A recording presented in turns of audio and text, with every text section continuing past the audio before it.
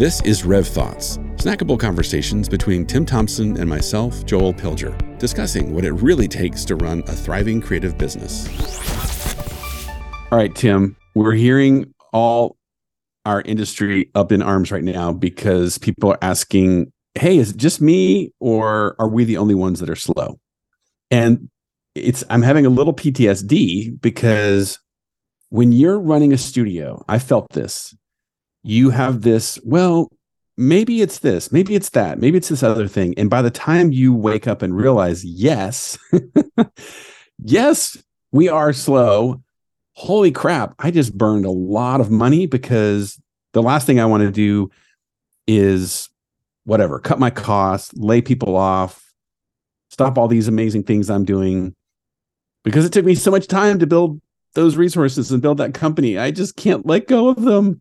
But I actually have a lot of regrets over going through some slow seasons and not managing them well. So first of all, is this a thing? Is it slow? And then we gotta at least talk about where do people begin to think about this in a new way. It's definitely slow. With the number of people asking us that question, it means that's an indicator that they're thinking it themselves. And we can see on Rev Community, people talking about it being slow. We just had a cohort dinner last week in New York. It was a part of the conversation. And slow meaning has two indicators. One, the clients aren't calling me. Large corporations are laying people off. Amazon, Netflix, Twitter, Facebook, or Meta. All these companies are laying people off. We know that part. But the funny indicator for us is that certain freelance talent are now available and they're usually not available. That's an indicator that's slow. So yeah, the answer is it's slow. And it means it might not be true for you right now. And not every company is experiencing it at the same level, but recognize it's happening and you should still put some strategy in place to make sure your company will stay viable going into this slow season. So, all right, now let me ask this question. Let's pretend I'm the owner now.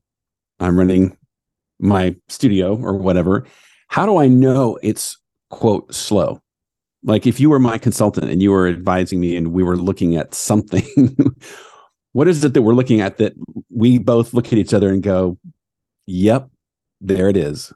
Well, everybody should be running a cash flow. Without a doubt, it's the best indicator of time that your company has, how much time you have until you run out of money, how much time you have to make certain decisions. You have to be running a cash flow. I'll say this one more time. You have to be running a cash flow. If you don't know what that is, you need to reach out to us. We need to put that in place. It's a necessity. But that cash flow is the beginning. I often consider a business like a vehicle. And that's just looking at the gas tank to see if you can make it. It's really great if you can have the headlights on and have a GPS system that can look around corners for you. So other indicators like a sales dashboard, something like Pipedrive is a great tool to look at what leads are coming in and feel the slowdown there, but also like a responsiveness to your marketing. As you're doing outreach to people, are they coming back to you? Are they asking questions? Are they more inquisitive? Or as I said before, are freelancers available once that they weren't available before? Those are all kind of canaries in a coal mine, giving you indicators of what's coming your way. And you might not be feeling it right now, but it's coming and you need to prepare. Okay, so now we're looking at those reports because we run those routines and we have good information at our disposal. Thank you, Mr. Consultant, Fancy Pants. So when we're looking at these reports and we're both agreeing, okay, there it is, we're slow. How should I approach thinking about that problem so I can make decisions that are in the best interest of me, my team, my company? Well, hopefully you're listening to this podcast before it's slow so that we can plan on your future and not deal with an issue in the present. But as soon as you know it's going to be slow, you have to be thinking about being in a cash position. The worst position you can be in is running debt in order to cover operating expenses. And that's probably your PTSD, is using the wrong money to cover the right kind of costs is still a bad idea. And as they say, a strong business against a weak economy, the economy always wins. You need to know what's coming and you need to stay in the cash position. That's what a slowdown in the economy means, is cash is not as readily available. And if you have cash and others don't, you win things that others don't win. You stay viable, you stay in business. So we want to make sure you stay in a cash position. That's why your cash flow is important. That's why not looking at eating away at your cash reserve right away. You don't want to burn that either. You got to be looking at your accounts receivable and revenue projections to see, what you think is going to come in. And then you look at your factors report. You start making plans with your splits. And if you're running a factors report and you're looking at those splits of direct expenses and indirect expenses, you can see where things are more flexible. And looking at certain employees or certain line items that have some flexibility, that's where you're going to think about first. So often companies will consider their freelancers as the first place they cut. It's a large hit, easy expense to get rid of. You're looking at higher utilization for your own team and not utilizing others.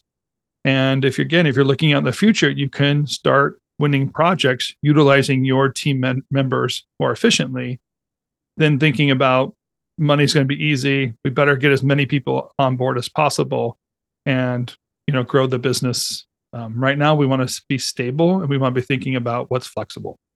I'm actually excited. I'm thinking of, there's probably 3 or 4 conversations I'm having right now. And there's something magical about the end of the year, right? Because owners become reflective. They think back on what this year meant and they start thinking about what the year ahead means. And that idea of let's create a factors report that's forward looking and determine our splits, but let's create a plan called, what if we have a great year again next year? What if we have about the same, but what if we have a downside? And what's nice is knowing you can check in on that and say, after, at the end of January, what reality is coming into being? And based on that, we need to implement these splits instead of those splits, because we know that will keep the company healthy and strong. What's your encouragement for people that are like, okay, where do I begin? How do I figure out my splits? Yeah, sure. I think you're right. There's some serendipity in the timing of getting this information and being able to project 2023 at the same time. I was already working with clients doing their factors report, and we do exactly what you said. We take a copycat of last year and we look at that at our direct expenses, which are expenses related to projects, our indirect expenses, which is the overhead costs to run the business. And I want to know what percentage we spent last year in each of those 2 categories.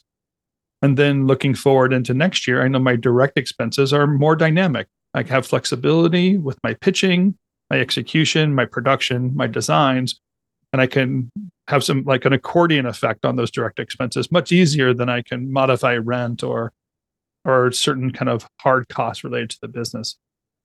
So I ran that with my client, copycat of this year, and then I do ones, what if we're better? And then what if we're worse? And what I love about that is just be meditating.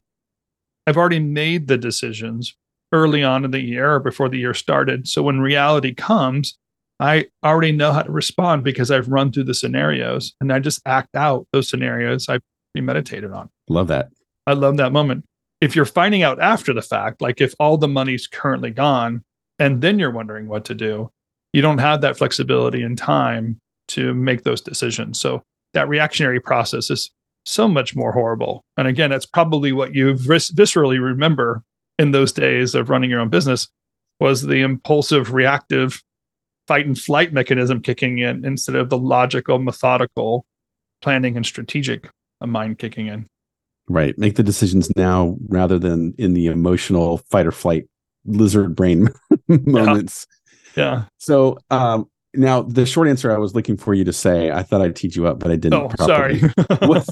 was of course, as we get to the year end and we cross over into January, in the community, right? We're going to do some sort of goal setting and factors, creating splits, figuring out exercise for a bunch of people inside the community. So go there, hang out, and get to know the factors method, and it'll be a big step in the right direction. For community members.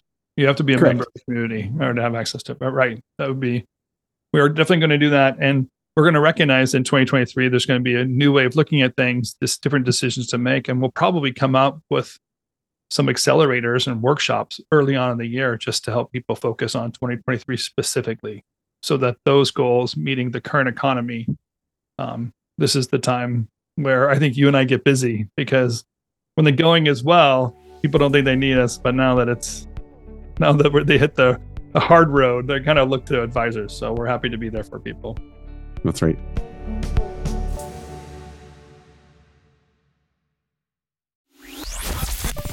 I want to tell you about a place to connect that you might not know about. It's our online community called Rev Community. It's a great place to get to know other creative business owners like yourself, to share some thought leadership and read other encouragement, to be challenged in this new marketplace, new technology, ideas, economic trends. And it's a place to research. Check out many of the resources we have online, our videos, and of course, this podcast. Join us today at revthink.com/community. If you're a creative studio owner, feel free to join us today at revthink.com/community. I look forward to seeing you there.